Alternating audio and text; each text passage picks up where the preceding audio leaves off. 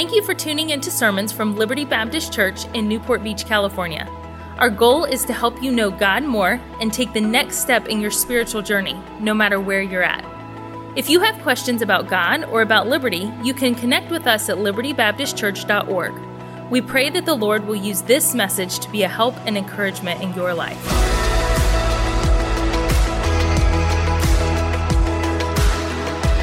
If you have your Bibles, we're going to be in Genesis chapter number 14. We're continuing our series in Genesis. We've been, I think, week number 19 now, going verse by verse through the first book of the Bible, the foundation.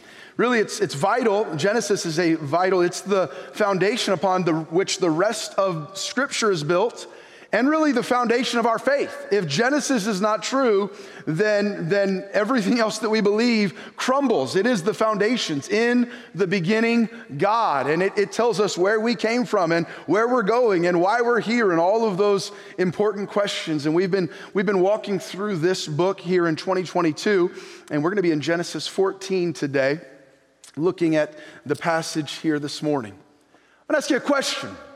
You don't have to answer it out loud, but what are you willing to fight for? In our lives, it's rare that we hopefully, hopefully it doesn't define our lives, that we get in a lot of fights, whether it's a physical fight or a verbal altercation or maybe online. And again, if that does define your life, you might want to check the fruits of the Spirit are love, joy, peace, goodness, temperance, long-suffering. You might not be Spirit-led if your life is defined by constant conflict and contention. But what are you willing to fight for? Some people fight over some dumb things sometimes, don't we? Our family enjoys watching Judge Judy. Any Judge Judy fans in the house this morning? All right, I love Judge Judy. I watched one last night, and it helps me.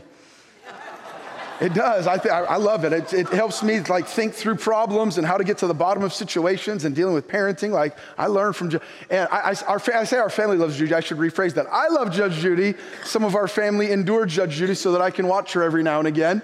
And this Thanksgiving, it's been a little more now than again. I've been enjoying a few Judge Judys over the last few days and over the holiday. And one of the saddest things though about Judge Judy is seeing family and friends fighting over really dumb stuff. They'll bring the people in and they'll say, John is suing his sister, Jill, and Jack is suing his mother, and mother is suing their son, and it's over dumb stuff. Broken down washers and dryers, and I got a bad haircut, so I'm gonna sue this barber, and they didn't give me the wig I was wanting with the right color highlights, and just dumb things. And I'm thinking, how sad is that? A mother or a son suing their child over a $500 car down payment loan that was never repaid. And I watch that and I think, and I tell our kids, and sometimes it's actually some good training lessons about where wrong perspectives get you, but what a dumb thing to fight about. But we'll fight over dumb things, won't we, sometimes? Black Friday. I didn't watch the news yesterday, so I don't know or on Friday if any of this happened, but people will fight over a $200 discount on a TV at Best Buy. There'll be all-out brawls and trampling and fighting over this deal on a PS5.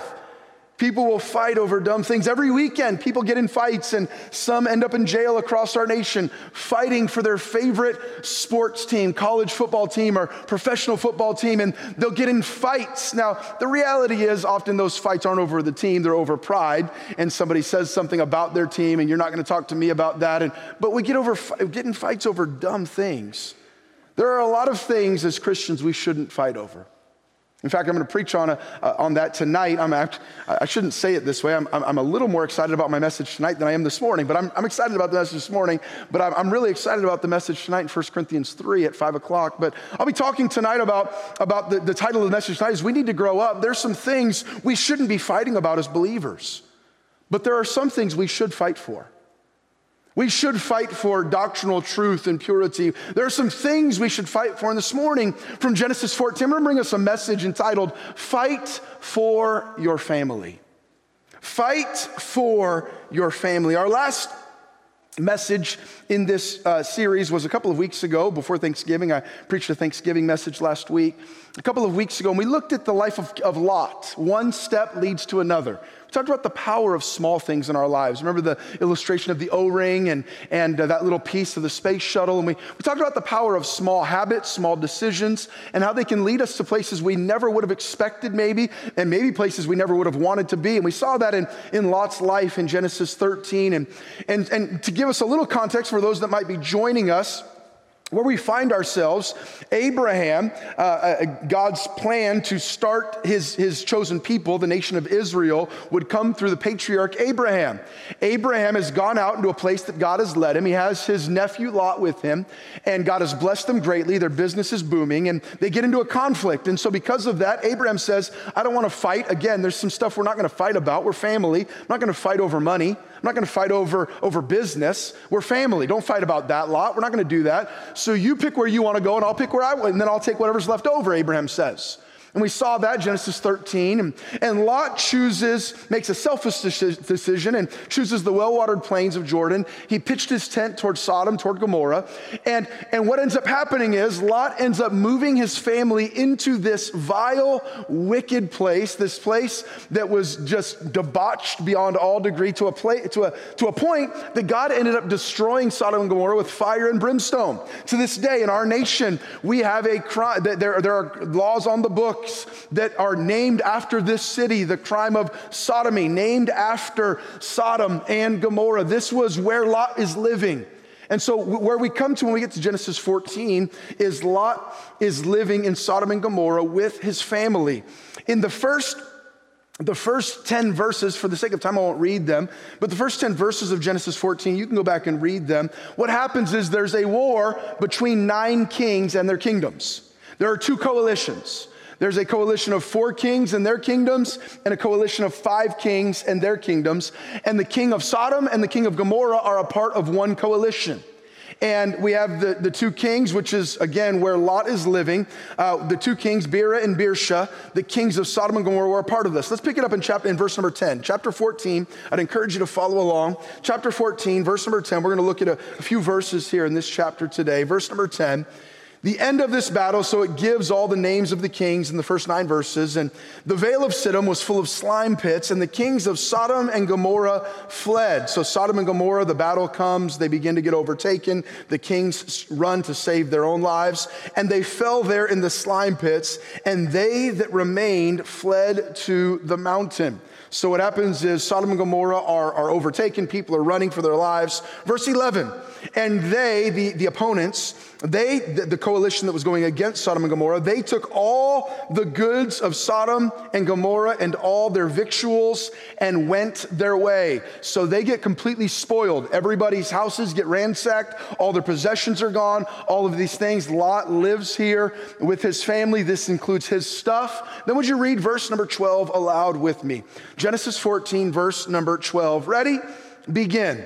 And they took Lot, Abram's brother's son, who dwelt in Sodom, and his goods, and departed.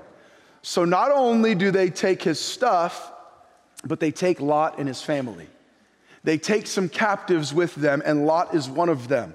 So now Lot's decision to lead his family into this wicked place has led to bondage in his family, has led to great heartache in his family, has led to his family being prisoners. This is where they're at in a godless kingdom, a godless country, a godless culture. Verse number 13. And there came one that had escaped and told Abram the Hebrew, for he dwelt in the plain of Mamre, the Amorite, brother of Eshcol and brother of Amer, and these were confederate with Abram. So one person that knew what had happened, that had seen them taking Lot's family away, one person, remember there's no cell phones, there's not national news, there wasn't a place to go. So one person, eyewitness, had seen Lot's family get kidnapped out. He comes to Abraham and he tells him, your family got kidnapped, got taken, all their stuff got taken from there. And then look at verse number 14. It says, and when Abram heard that his brother was taken captive, he armed his trained servants, born in his own house, 318, and pursued them unto Dan. And I'll give you a spoiler alert. We'll see it here in a little bit in the message. What happens at the end, you read it, God gives them a victory. Lot is redeemed. Lot is rescued. Lot is brought back, his family, his stuff. Abraham rescues them. Abraham goes in with a covert military operation. He goes in and he rescues his family. Physically speaking, he brings them back. And now we can say, even after that, Lot made in my opinion, made a bad decision to move right back into that place of wickedness, Sodom and Gomorrah. But Abraham had fought and rescued his family. I'm going to pull out a few applications from this idea of where we see Abraham willing to fight for his family and apply it to us today as Christians. Number one, I see here in this passage, number one, a passion to fight. I see in Abraham's life a willingness, if you will, to fight. Now, when I say a passion to fight, this didn't mean Abraham was looking for a fight. In fact, he wasn't looking for a fight. Somebody came and told him. And by the way, Abram could have easily said, I'm a farmer, not a fighter. This isn't my fight. This isn't my choice. I wouldn't have encouraged Lot to live in Sodom and Gomorrah. Lot didn't ask for my help. This is not my situation. Lot's a grown man. Lot can do that. But Abram, when it was time to fight, he did not hesitate. He didn't say, well, I didn't choose this fight. Well, that's not my area. Well, that's not really what I need to do. No, there is an enemy who has attacked my family, and I'm willing to fight for my family. And may I just stop and say to each one of us today that you might say and look and say, I didn't choose this fight with a loved one. There's an attack on a loved one. There's an influence in a loved one's life that ought not be there. The culture that we live in, I don't ascribe to all of the things in this culture, so it's not my fight. May I just stop and say, you and I as believers, we have a responsibility to fight for this generation. To fight for the next generation in our church and in our homes. And there's an enemy that's attacked my family. I'm willing to fight. Abram had a willingness, a passion to fight. The people of God should not be constantly looking for a fight. One of the requirements of a pastor is what? Not a brawler. A requirement of a godly pastor is not looking for a brawl. He ought not be looking constantly to be picking fights and finding out things. As believers, the Bible does say the fruits of the Spirit, love, joy, peace, all of those, but we are also not called to be pacifists. There are things that we are called to stand up for and to stand against as believers. The Bible does say in the New Testament, put on the whole armor of God. Why would we need armor? Because there's an enemy that wants to attack us, and it's a fight. I have fought, Paul, they said, what did Paul say? It was in Timothy when he said, I have fought a good, what? Fight. So don't get this idea that as believers, we're just supposed to lay down and die and just let godless culture run all over us and all over our families and all over our churches and all over our society. No. Now again, we need to have wisdom about when and where and how to stand and what. Don't fight over dumb stuff. Too often Christians, we give in on the important stuff and we fight over the dumb stuff. We'll see that tonight in 1 Corinthians chapter number 3. We separate with godly believers over dumb stuff, and then we don't fight the stuff in our own lives and in our own families that is ungodly and is wicked and is evil. No, make sure we're fighting for the right things, but be willing and ready to fight. Put on the whole armor of God that you may be able to stand against the wiles of the devil. The weapons of our warfare are not carnal, they are spiritual. There is a spiritual war for the Christian that we must be willing to fight in the power of our God and the truths of his word. As culture and sin and the enemies of God cast their darts, don't lay down and die, Christian. I want you to see, number 2, the place of the fight. At the end of verse number 15 says, he divided himself, them, he and his servants by night, and smote them and pursued them unto Hobah, which is on the left hand of Damascus. Where was the fight? The fight was not on Abraham's home turf. The fight, Abraham had to go out of his comfort zone.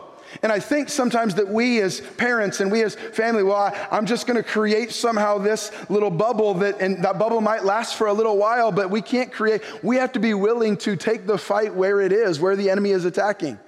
What's happening in our lives and in our homes and in our culture and on our devices and those things. We've got to fight for our family, for our homes. There are wicked men seeking to take our families and everything we love and make them servants in their godless kingdom. That's what happened here. And Abram took the fight to them. By the way, Lot had chosen to put himself in a godless kingdom. And so sometimes we might say, well, that person, my loved one, they've chosen to allow that into their lives. They've chosen to allow, they've chosen to move into Sodom and Gomorrah, if you will. That doesn't absolve us of doing what we can to fight for them. Ye which are spiritual, restore such an one. Go after them. Wicked choices may have led your loved ones to be lost in the conflict as it did with Lot, but keep fighting for them. No matter what led to the struggle they are facing, care enough to fight, to pursue, to reach out. Don't make excuses. Well, they're just going to have to live with their own consequences. By the way, you can't change their heart and you can't make decisions for them, but you can fight and you can love and you can pray and you can do what you can do with what resources you have to go after in godly love for those that have been taken away by a godless culture, if you will, a godless king in their lives.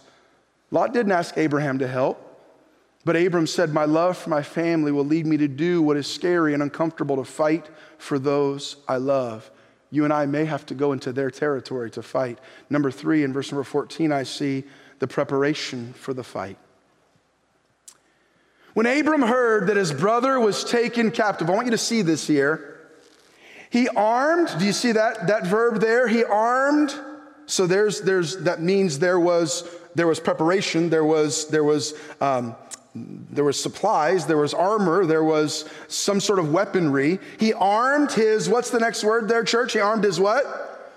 Trained servants born in his own house, 318. You know what I see in this passage? Abram didn't wait until the battle was raging in his family, until the battle had overtaken his family, to prepare for the fight. During peacetime, Abram understood there may come an attack on me and my family and my servants, and we may have to defend ourselves. And may I just stop and say, for those of us that are raising children, for those of us that have this opportunity, for those of you that have grandchildren, the opportunity, the time to prepare for the battle is before the battle comes. Preparation for the fight, preparation for the battle. Abram didn't wait until the battle was in array. He had soldiers trained, he had armor. He knew that may be coming. He prepared, spiritually speaking. This is why we must train while they're young, create habits of faithful church attendance when our children aren't struggling spiritually, work to win their hearts and develop healthy relationships before the enemy begins to attack. Pastor Sammy in the Spanish ministry just a week or two ago, they had a Spanish family conference and they had a guest preacher in from the Dominican Republic who was speaking for 3 or 4 days in a row. And Pastor Sammy has made mention of a statement that this pastor made on a couple of different occasions to me. Pastor Sammy said when he said it, it convicted me and it kind of woke me up. And he said in Spanish, it sounds a little better in Spanish, but he said it's this: he who educates first wins. He who educates. And Sammy said, am I educating? How am I doing reaching the heart of the next generation? How am I doing in training them in godly cultures while they're surrounded by ungodly cultures? How am I doing in teaching them scriptural principles while they're surrounded by humanist and sinful and satanic principles all around them? He who educates first wins. Who is educating our children? Who's educating your children? Who's educating my children? Who's educating our grandchildren? Is it godless music? He who educates first wins. Is it YouTube and TikTok and Instagram and why we must have daily training in our homes, teaching these things and helping them to think scripturally and trying to hide God's word in their hearts, and as they're walking through different things at home and at school, and don't just try to take away the problems. No, try to prepare them, prepare the child for the path, not the path for the child. Preparation for the fight. Abram, when the fight came to his family that he wasn't expecting and that he didn't ask for, when the fight came and pulled away his loved ones into a godless culture, Abram was ready to go to war. He was ready to go to battle. And when the fight comes to our families, will we have prepared in times of peace to try to go rescue them from a godless culture? We must prepare for the fight. We give our children to the world for 50, 60, 70, 80 hours a week and make sure they're at church 90 minutes every Sunday morning. Unless we have something more important going on, and then we wonder why we lose them to a godless culture. How's our preparation for the fight? As our children have grown older, and we have now 2 out of high school, and one has about a year and a half left of high school, and 3 teenagers last year in our home, and a couple of them now leaving and going to other places. I've talked with many other pastors and parents and families, some in this room, who have raised their children to give me advice and to give me counsel as we're trying to shape and guide and shepherd their hearts. We can't control their hearts. They have sin natures, and they have free wills. They have to make a decision on their own what path they're going to take, but we can do all we can to prepare them for the fight. And as I've talked with many, some in this room and others that have raised their families, and pastors and other spiritual leaders that I respect, almost every one of them have told me, it seems, Ryan, there comes a point somewhere in their teen years where Satan makes a really strong play for their lives. So I can't explain it all, and for every kid it's a little different, but it seems like there comes a pivotal decision-making time where they have to decide, and there's a temptation, or there's a struggle, there's a relationship, there's an addiction, there's something that comes into those years, and they have to make a decision, and Satan makes a play, because if he can get them when they're 17, 18, 19, 20, 21, 22, 23, 24, he knows he can destroy decades of fruitfulness and joy and blessing in their lives. And as they've told me that, the thought for me is, okay, well, how am I doing preparing them for when that attack comes, for when that fight comes? We must be prepared with wisdom, with godly counsel, with healthy relationships, with biblical principles that guide our homes, godly mentors and influences. We can't wait until the battle comes and then say, I need a bunch of soldiers to help me fight. Abram, we need to run to the store and buy 318 sets of armor. Can somebody order some arrows and some swords on Amazon? We need them here in a couple days. And does anybody here know how to fight? I don't understand how it all happened, but somehow he had enough to arm those who had been trained in his house, 318. He had done the work before the battle came. Parents, families, churches, youth pastors, Christian school teachers, grandparents, we need to do all that we can to prepare for the fight for our family, because make no mistake, Satan would love to destroy your marriage. He would love to destroy your life. He would love to destroy your children and your grandchildren. There is a spiritual battle. We wrestle not against flesh and blood, but against principalities and powers and spiritual wickedness in high places. There is a battle that will rage in our families. And Abram was prepared when the fight came, even though he didn't know when it would come. Train scriptural character and godly habits in our children's lives long before the attacks come. Open up lines of communication before the world, the flesh, and the devil come knocking, trying to steal, kill, and destroy. A battle may be coming for your marriage, for your family, for your life. Prepare your mind, gird up the loins of your mind against lust, husband, against bitterness, wife, against the wrong thinking about that person at work. Prepare your mind before that attack comes on your relationship. What does the Bible say? Thy word have I hid in my heart that I might not what? Sin against thee. I'm going to prepare myself before the temptation comes so that now I have the strength, I have the weapons to fight against that battle. Number 4, you're listening well. I'll try to wrap it up here. Number 4, our partners in the fight. Abraham couldn't fight for Lot by himself. Do you see it in verse number 14? He armed his trained servants, born in his own house, 318. He had 318 men willing to help him in the fight for his family. And may I stop and say, God's plan is not for any of you to fight the fight that you will have to fight on your own. God's plan is not for the Christian to live the Christian life in isolation. You don't have to fight it in your own strength. You don't have to fight it in your own power. And you don't have to fight it on your own by yourself. God's plan, Abram couldn't do it alone, and you and I can't do this alone, and God didn't intend for us to. When you're struggling and being attacked by the enemy, that's not the time to isolate yourself. It's the time to reach out to those who are on your side. We need partners in this fight. If we're going to fight a good fight, finish our course. The song we sang, we're fighting a battle. He's already won, yes, but we need to fight a good fight as those things come in our lives. What are our partners in the fight? One is God's word.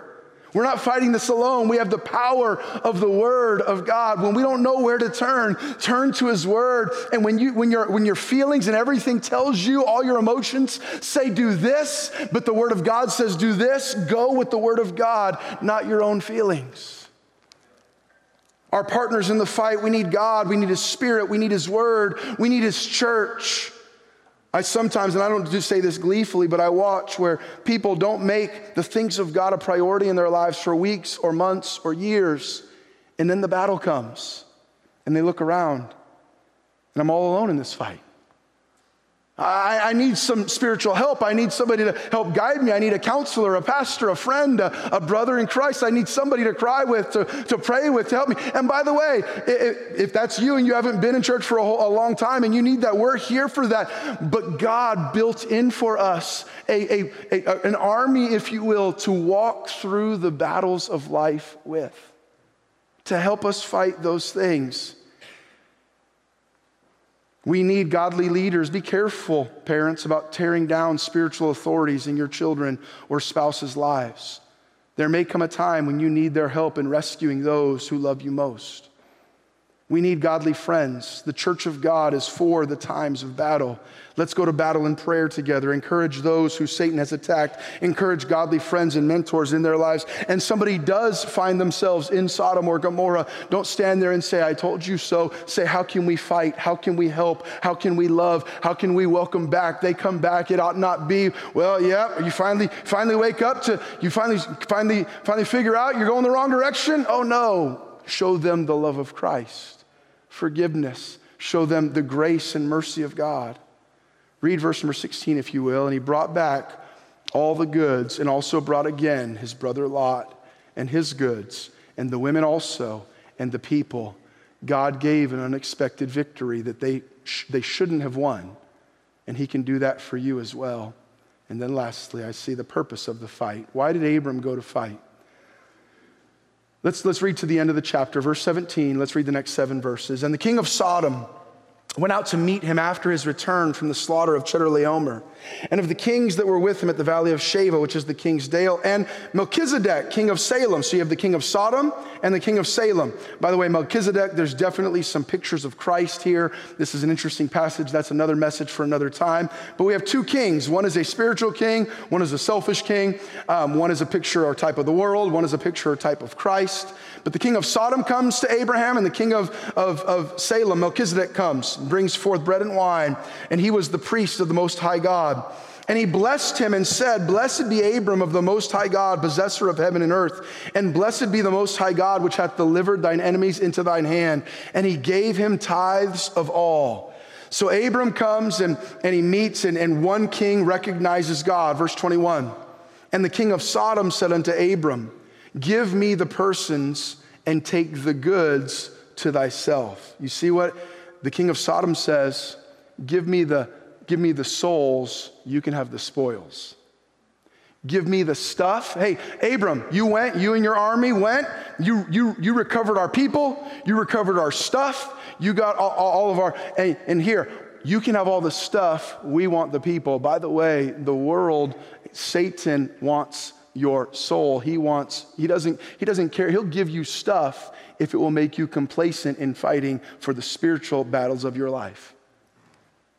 He comes and he says in verse 22, and Abram said to the king of Sodom, I have lifted up mine hand unto the Lord. I've made an oath, the Most High God, the possessor of heaven and earth, that I will not take from a thread even to a shoe latchet, that I will not take anything that is thine, lest thou shouldest say, I've made Abram rich. Save only that which the young men have eaten, and the portion of the men which went with me, let them take their portion. Abram said, my purpose for fighting wasn't for selfish gain. My purpose for fighting wasn't to get rich. My purpose for fighting wasn't to go get the spoils that were lost in Sodom. My purpose for fighting was the rescue of my loved ones. What was Abraham saying? King of Sodom says, take the stuff and I'll take the people. And again, a reminder, Satan would love to give you a bunch of stuff if it would cause you to grow complacent so that he can have the souls of your family. We see that all around us in Orange County, don't we? People giving everything they have in life to get more stuff, while losing their relationships and losing their families and losing those things that matter most while losing their souls. You can have the spoils, Abram, I'll take the souls. You can have the possessions, the king of Sodom said, I'll take the people. Abram said, I don't care about the stuff, I care about their souls. I don't care about finances, I care about my family. My priority is not my financial health, my priority is our spiritual health. The purpose of the fight, why do we work so hard? Why get up early and go to bed late? Why try to achieve and work? Why try to build whatever life you're trying to build? Is it for more stuff, or is it for financial health, or is it for spiritual health? Now, finances is part of all of our lives. We all have to pay for food. We've got to pay the ever increasing, and I guess now the last week or two going down a little bit, gas prices and all of that stuff. We have to have money, but what are you living for? The purpose of Abram's fight here, he said, I'm not here to get more stuff. That doesn't tempt me at all. I'm here to save the ones that I love the most. I'm willing to sacrifice. And what are you fighting for? By the way, all of us are fighting for something. We're giving our time, our energy, our priority to something, to build our own name, to build some great investment portfolio, to build some great business legacy. And by the way, if you're a business success, there's nothing wrong with that. Make sure you're using that for God's glory and for the good of other people. There's nothing wrong with that, but be careful that you don't get satisfied with a bunch of stuff while you lose the souls of those that should mean the most to you. You succeed in life and fail at home. What shall it profit a man if he gain the whole world and lose his own soul? What are we fighting for? What are we sacrificing for? What are we giving our lives for? Earthly reputation or eternal rewards? Spiritual growth or financial gain? What are you fighting for so your family can get ahead? So your kids can get into a prestigious college? And if God allows that, fine. But what is your purpose? To what end is all of that? Or is it for the souls that they will come to know the God who made them and fulfill his plan and his purpose for their lives? Fight for your family. It's a spiritual fight. The purpose for Abram was godliness, not gain. People, not possessions. Souls, not spoils. Is that the same for us? What are we fighting in this life for? I've got to make a name for myself. I've got to get ahead here. I've got to do that. Or is it, God, use me to rescue the people you've put in my lives for your glory? To redeem, to train. I say redeem, he's the redeemer. But to train, to love, to bring up.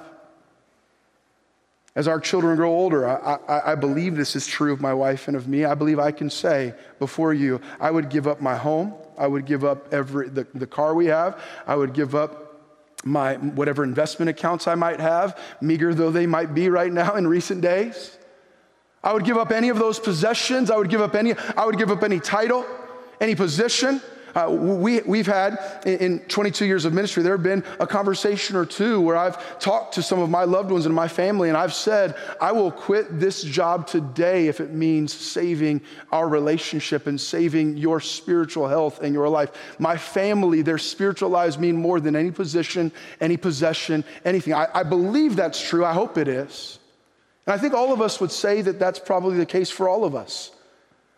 But if that's true, do our priorities and do our behaviors match what we say in that fight?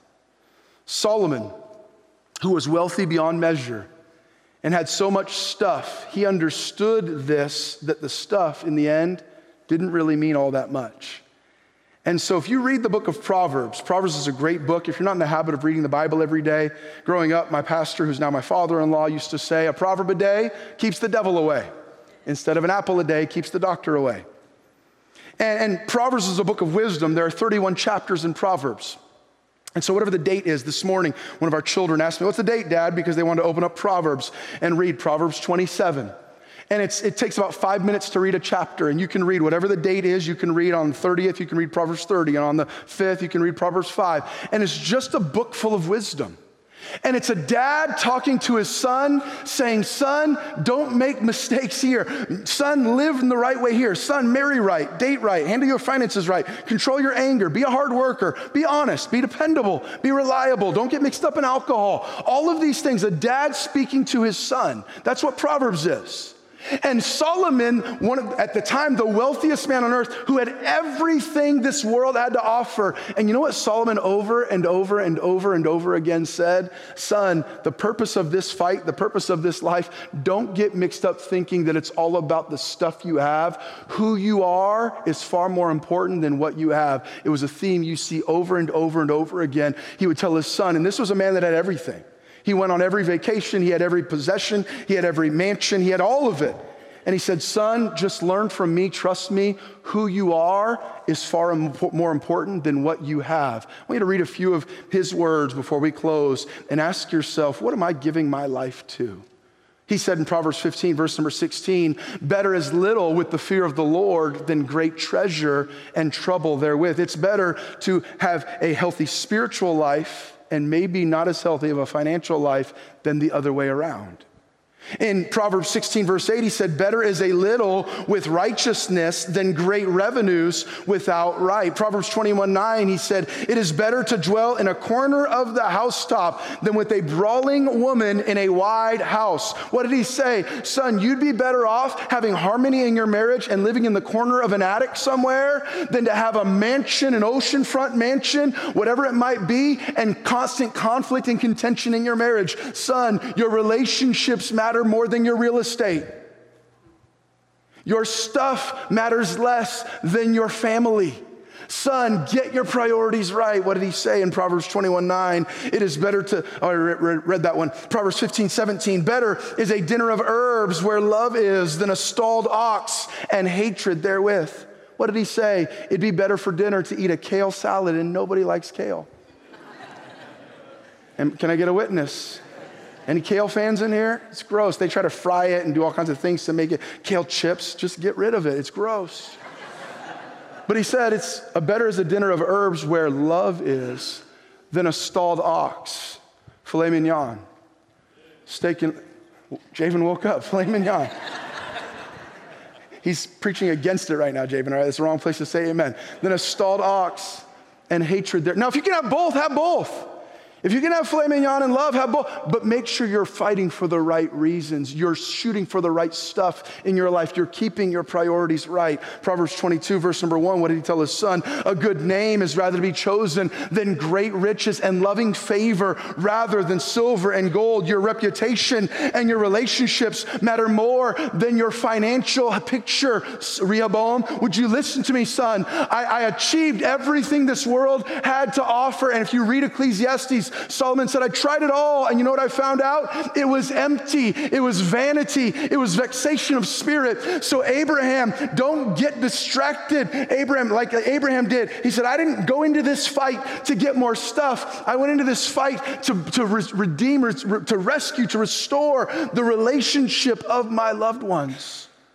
And I think for all of us, it's a good reminder for all of us to fight for our family. We have to be willing to fight some things in our own lives, in our own homes, in godless culture, in our entertainment, in what our children are learning and who they're learning it from. He who educates first wins. And we need to do that passion to fight. The place of the fight, it's not going to be a comfortable place. It's going to be out of our comfort zone.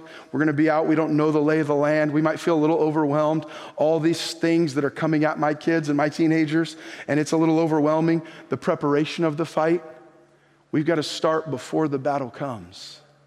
And then we see the purpose at the end. God gave the victory. The purpose of this whole thing of why we're living is not just so that we can get ahead. It's so that we can give our lives to spiritual matters. So the question this morning, what are you living for, Christian? What are you fighting for? Fight for your family, for their salvation, for their spiritual protection, for their growth, for their relationship with you. Fight for it. I read a parenting book years ago that had this word picture that we are on a rescue mission for our children's hearts. We've got to go and fight for that. What did Solomon say in Proverbs? My son, give me thine heart and let thine eyes observe my ways. Son, would you give me, I want this relationship. What did Abram say to Lot in Genesis 13? I don't care about stuff, I care about our relationship. Fight for your marriage. Fight for your family. Fight for those that you love. Fight for those things. Thank you for listening to Messages from Liberty. Tune in next week for more Bible teaching or subscribe on iTunes to stay up to date with our current series.